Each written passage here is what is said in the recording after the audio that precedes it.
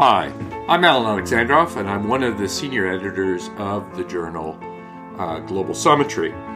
It's my pleasure today to have the opportunity to sit down with Julia Palmares, who is the executive director of CPEC. CPEC is the Center for Implementation of Public Policies Promoting Equity and Growth, and was one of the co-coordinators for the Argentinian summit of the T20, or the Think Tank 20. I know that Julia held many meetings over the period of time in which the Argentinian government was host to the G20 process.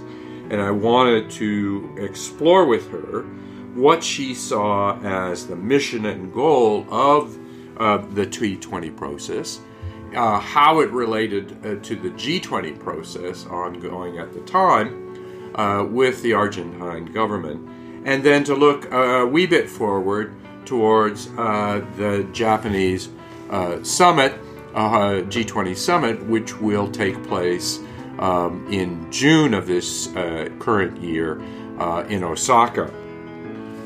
And so what we have here, just before I introduce Julia, is Episode 10 of the Summit Dialogue series.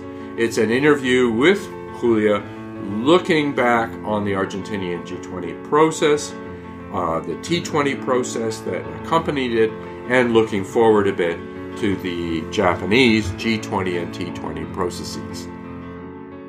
So it's my pleasure then to introduce Julia Palmares, who is the executive director of CPEC. Good morning. Morning. Very nice to be with you. Yes. So, Julia, as I mentioned, you're the executive director of CPEC, which is the Center for Implementation of Public Policies. It's a big, long name. Promoting Equity and Growth. And it's one of the major think tanks in Argentina. And as it turns out, in the Argentinian year of hosting the G20, CPEC and you have been identified as a co-coordinator along with colleagues at CARI, the Argentinian Council for International Relations, to, in effect, host and develop the T20 process. So I thought I would start by asking you, we know that the T20 is an engagement group, and maybe you can give a little bit of, fill in the audience with a little bit of description of what the various engagement groups are and what the T20 in particular is. Yes, sure. Well, as you know, the T20 gathers the main government and powers in the world, and there is this idea and a strategy of having some engagement groups in which different voices from outside governments can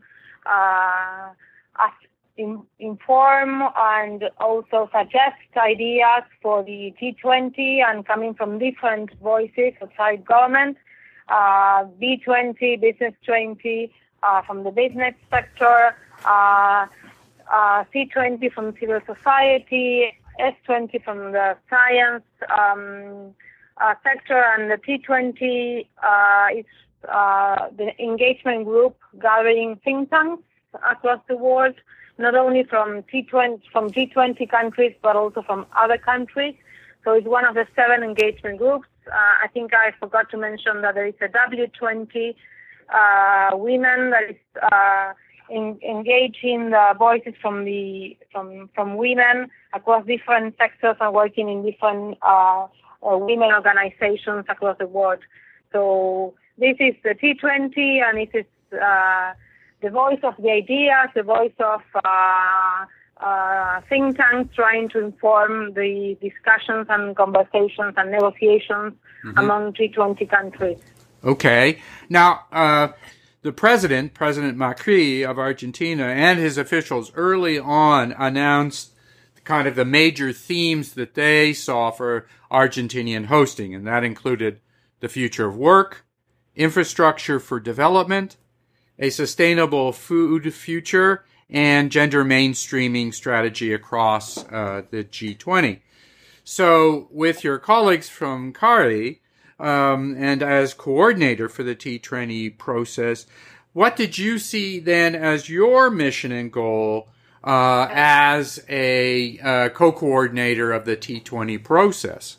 Well, I think that, and actually there was a lot of discussion at the beginning of this process here in Argentina, and it was a great conversation about what is the role of a think tank at a time where the levels of uncertainty, the levels of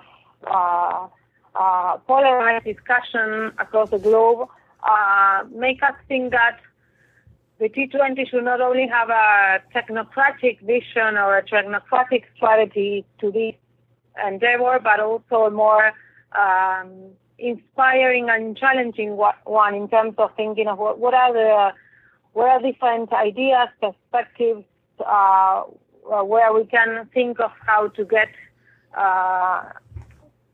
beyond some of the different tensions that are going on in different areas, from climate change to infrastructure or food security.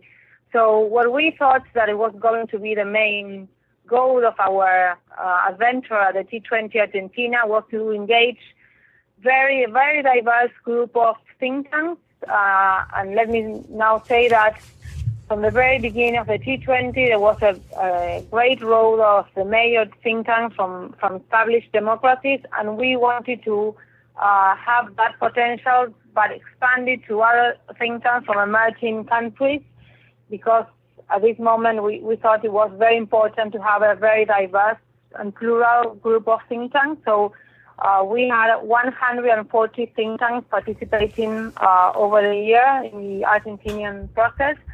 And also to think not only that we wanted some policy briefs with very specific recommendations for G20 countries, but also some inspiring ideas. And we also partnered with Vision 20, a group of intellectuals that you know a lot about how to think of different ways in which we can help to have a discussion about multilateralism, about different discussions that are going on nowadays. So it wasn't only about policy briefs, but also about what we call it vision documents with different ideas to nourish the conversation. Mm-hmm. Mm-hmm.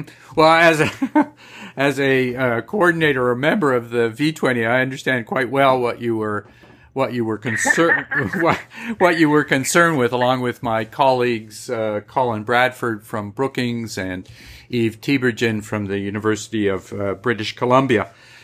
Let me take you, though, to I was fortunate enough to be in Buenos Aires in September 16th to the 18th, which was the final T20 gathering. And at that meeting, the opening of the meeting, in fact, you and your colleagues at the time presented a T20 communique to the President Macri. And the question is, kind of what was there? What was it that you were presenting? This was not a small document. Yes. Well, we followed our German colleagues who did a great, amazing job before us during the German presidency, the and Kiel Institute for Economy, in having a communique that was prioritization. I'm sorry. It's okay. Yeah. Some of the recommendations, because we were very open in having different policy briefs. We had more than 80 policy briefs produced during the Argentinian presidency. We didn't want to short the conversation or make it small, but to have a very big conversation. But then we, as coordinators of the T20, we chose 20 recommendations that are on the communique. And also we developed a vision or an overall idea of this communique that has a very probably ambitious title saying cooperation to overcome the challenges of multilateralism. And basically was a call saying, well, the G20 was successful in handling the global financial crisis of 2008 to 2009 and obviously containing the aftershock. And at that moment, the world was facing an urgent global threat, and G20 was a clear response to that. And now, in this moment, we are facing also a very urgent global threat, but it's not perceived as that because it's not as easy to grab as a financial crisis in 10 years ago.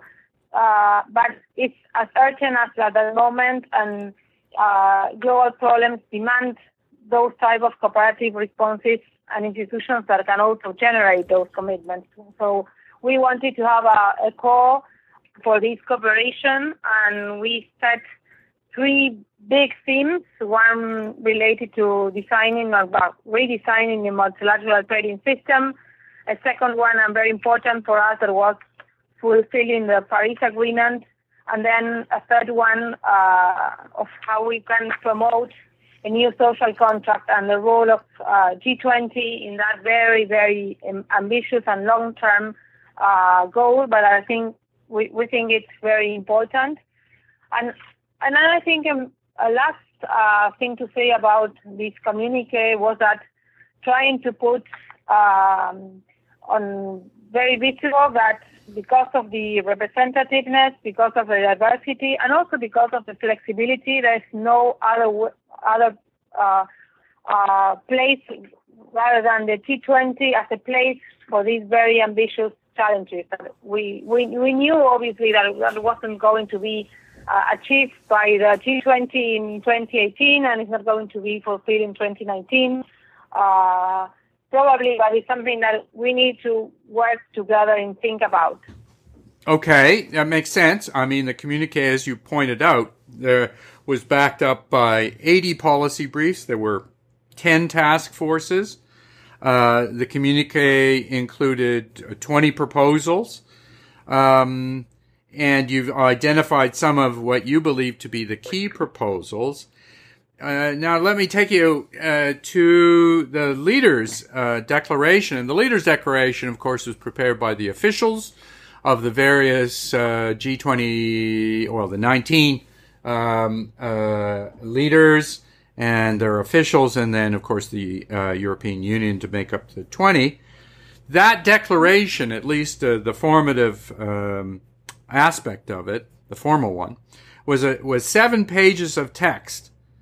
And what do you, I mean, I have some difficulty seeing the relationship between the 47-page communique and the 7-page Leaders' Declaration. In which way you see the difficulties in the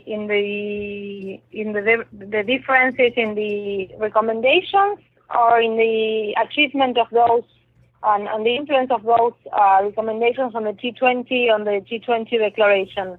Well, let me be more specific. I mean, you had some important proposals, for instance, on climate change.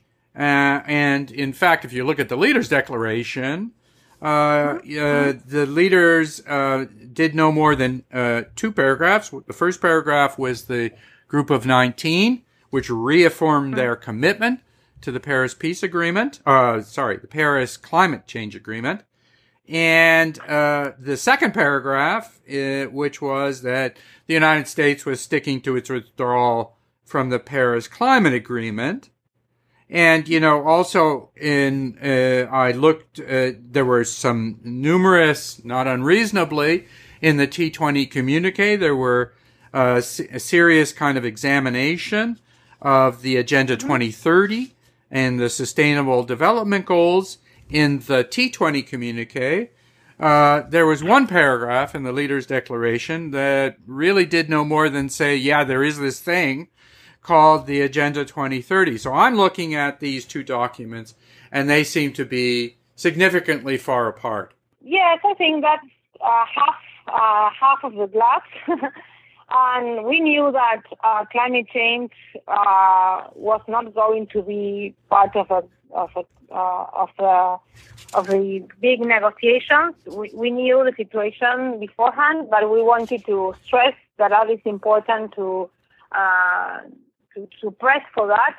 So we weren't expecting to have and that's not the idea of a communique. I think to have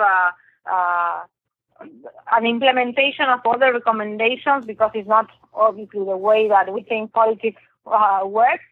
But we did think that it was important to put climate change and to say that on a way was saying we know that this is something that you're not going to agree on, but we think it's important that we say that and you know that this is something that it should be on a negotiation table. So I think there are different types of strategies in our communique from think tanks, and I think some of them are to have this role of having some things on the conversation, even if we know that they're not going to be on the conversation. Yeah. And I think that the putting on in the G20 communique that there was this 19+1 strategy now, unfortunately, and this issue was also from the G20 was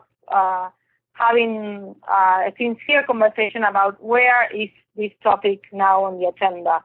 So on that on climate change, you are definitely right that the documents are very far apart from each other. But I think, and maybe obviously I have a bias because I've been working on that, and this is important to bear in mind. But I think that we made a lot of strong recommendations about how the future of work, the different strategies towards the future of work need to take into account some very important differences across countries, and especially between emerging countries and strong economies, about the role of informality and how it will affect the future of work, and other issues in which emerging countries differ from strong economies. And I think that is something that is on the table on the G20 communique, and it was present there. And the same, for example, with a very important issue for Argentinian presidency of gender, and also about regarding trade, the recommendations about the redesigning of WTO and the quotas of IMF, and how they should be more aware of the power of emerging countries in the IMF quotas. I think there are some important issues in our communique that were present on the G20 communique. And also, and I think that, Alan, is something I would like to stress, is that I think the role of the G20 is not only trying to influence the G20 communique, but also having a good conversation and dialogue across the year. And I think we were very satisfied with that part of our job. And I think it's something that we learned from our German colleagues, and I hope we can also help this presidency in Japan and ahead, is that the role of a think tank and the role of ideas is not only to have one idea written down in an official document, but to help inform the discussions. And there were so many dialogues across all the year with G20 authorities in which we could invite think tanks from different parts of the world and having them part of the conversations and bringing new evidence on the table and bringing new perspectives. So I think it's not only, the influence should not be measured by how many lines are similar in both documents, but also in how we shape those discussions. And obviously it's very difficult to measure our impact there, and I can tell you that it has a great impact, and I don't know how I could show you with data that was part of our job. But I think it's a way, the intangible role of think tanks, and it's very difficult to measure, but I think it's a very important part of what think tanks should do, and And I think that's what Vision 20, for example, I think is trying to push over the last years when they was created for that. I think that. Yeah, I see I understand your point, and clearly a number of us had entered into this discussion in part because we'd seen the disjunction, the disconnect between what leaders were saying, principally through these declarations, but also by way of reporting by our journalist colleagues, and the publics, their own publics, in terms of hearing what the leaders were saying. All I'm suggesting is there seems to be a similar decoupling or disjunction or disconnect between the G20 and that is the leaders and the officials, the bureaucrats, whether it's the finance track or the Sherpa track, and the work of the T20. And believe me, I was involved and understand the wide-ranging involvement of many different think tanks from across the world. But I'm trying to understand the connection between that work and the leaders.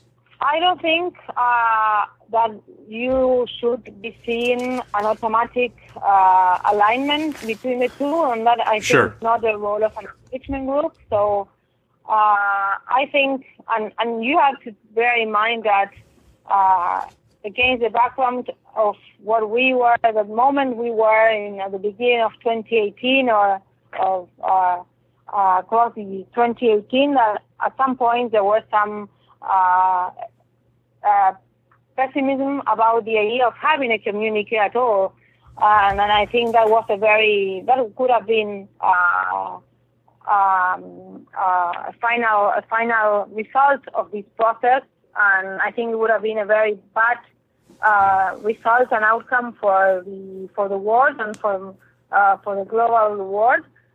And I think that was part of a good way of good work of the G20 Argentina, that at some point it wasn't that clear that a communique and some negotiations among countries will have a final communique. So I think that it was a very difficult context, and I think the communique was a very good outcome out of it.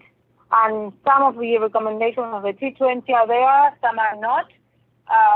But I think that the moment of the world and the uncertainty at this time needs to make us think beyond the influence as a way of measuring the lines that are written in both documents that look similar. I don't know if I'm making it clear what I think, but different ways in which we can measure how a group of think tanks can influence governmental conversation. Mm-hmm. Okay. In fact, I wanted you to kind of react to this view from our colleague Colin Bradford of Brookings, who, as you rightly pointed out, is also a member of this V20 group, but also the Think 20. And he suggests that what the T20 is and has become is kind of a progressive policy group of multi-stakeholder leaders. You mentioned 140 different think tanks involved in one way or another in the process, but increasingly separate from the leaders level track of the G20.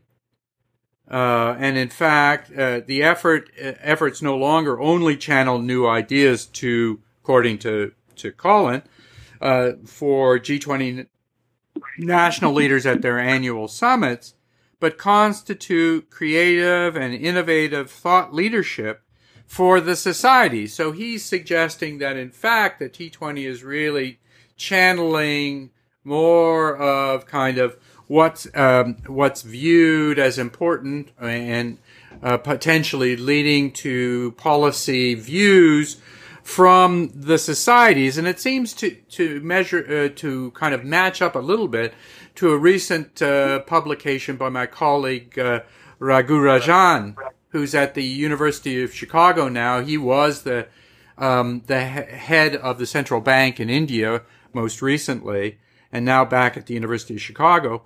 But he just recently wrote a book called The Third Pillar, in which he said, okay, so we've got the market and we've got the state, the group of leaders, but we need to pay attention increasingly to the community or to society. And is it not the case that the T20 in effect is really operating more at that level? Yes. I understand what you're saying and Colin is suggesting, and it's true. I think maybe part of our role as T20 members is to engage the society in this conversation and not talk to officials, but to engage a broader public and a broader audience. It's a very challenging way to do it because I think think tanks are not used to doing that. They don't know how to talk to ordinary people. They know how to write memos for governmental officials, but not how to talk in the language of the public opinion discussions. But I think it's probably a very ambitious and challenging goal for the next years, and I think it's part of what we as think tanks should start discussing about. What is the role of think tanks in a world that is full of information all over, a lot of fake news going on that you need someone to help you go through, but you don't have time to read a report or a memo by a think tank, but to have different types of ways in which you communicate ideas. I think what you are saying and Colin Bradford was writing about should make us think about what is the role of think tanks in the next years and the next decade. And maybe we think of a different model of a think tank, and it's more of a hybrid part of think tanks, they knowledge from academia, but they also work with social media. I think it's a very passionate discussion that we should work and embark on. I appreciate that, and it does seem to me, maybe I'm wrong here, but that you are kind of taking, if I can use the expression, the bulls by the horns here, and are trying to advance some of this thinking around the notion that the target for us, for the think tanks, and conceivably for other groups, is not necessarily the annual leaders meeting, but is much more a dialogue and a conversation with societies that form underneath or that are with the think tank groups. Do you see that as a way forward for the T20? Yes, I think that we should work on that, probably in different experimental ways, and trying to exercise different ways of doing that, obviously without losing what is our core mission of informing debates in the policy domain. But I think I'm convinced we should work on that in the next years, and I think in that endeavor we should partner with media outlets, we should partner with social media companies. I think it's not only a way to be done solely by think tanks, because we don't have the comparative advantage for talking to a broader audience. Yeah. And I presume, from my perspective, one of the great dilemmas is, of course, what you're really pointing towards is greater accessibility. That is, if we're producing views and policy recommendations, and it's not just targeted at government officials and the bureaucracies that implies, that we have to rethink the delivery and how we deliver messaging to what would apparently be a much broader audience. Yes, definitely. And actually, we here in Argentina try to do a bit of that and tried that last year with the Argentinian audience. It was a very domestic strategy, but because we were in Argentina trying to engage in a process of the T20 at the same time that Argentina was going through some economic challenges, and it was very difficult to do our work without trying to connect with a broader sentiment outside of a nice hotel and a big building. So in our case, although we were working for the T20 globally, but for the public opinion in Argentina, we delivered some very short communicational pieces, short videos, trying to explain some of the discussions that were going on regarding the main issues of climate change, trade, and also with gender. And it was interesting. It was very hard. We realized that some of these conversations are about very urgent things that obviously people are aware because they have they feel they suffer climate change here in Argentina every day when they can't go to work because it's raining and everything is flawed. But it was difficult to show how to translate that what is discussed in there at the closed behind doors has some impact on your everyday life. And I think that's what we should do more in the near future. Okay. Did you get any feedback, Julia, from the public as to, their reactions to your efforts to reach out? We haven't measured that. And actually, as you are saying this to me, I think we should have done that. We got some informal perceptions from some opinion leaders who saw and helped us disseminate these efforts. And it would be a great thing. Maybe we can think how we can do it together to have some ways in which we could measure this type of efforts in the near future and see how they can really be effective in getting the messages across a different public. Well, I think it's a great idea. I take it you're continuing your efforts through the T20 to speak broadly about, what we need in terms of policies from the T20. But I'm intrigued by yours and Colin's view that the focus for the T20 needs to be not, to broaden out to society and not simply to express collectively proposals for governmental leaders. Yes, there is some very difficult, big difficulty in going through these efforts. It's also that because the other part of the flexibility of the T20 is that because we are changing every year, who's in charge of this, then you have to build this momentum across the community of think tanks. It's not only about who is in charge each year, and I think that needs a lot of work ahead. Well, I want to thank you, Julia, for taking the time out to review your experience and what you hoped was the kind of progress and mission of your coordinating efforts on the T20. It's great to talk to you about this. I think it's very important. Thank you, Alan. It was great to talk to you and also, well, all over these months working together, it was very also interesting to learn from what you did and you are doing with the Vision 20. And I think there's a lot of work ahead, hopefully together. There is a lot of work ahead. Thank you. You've been listening to the Global Summitry Podcast with Alan Alexandrov. This episode was edited by Kyle Fulton, and the music you heard was composed and performed by Rory Lavelle. You can find more of his music at rorylavelle.bandcamp.com.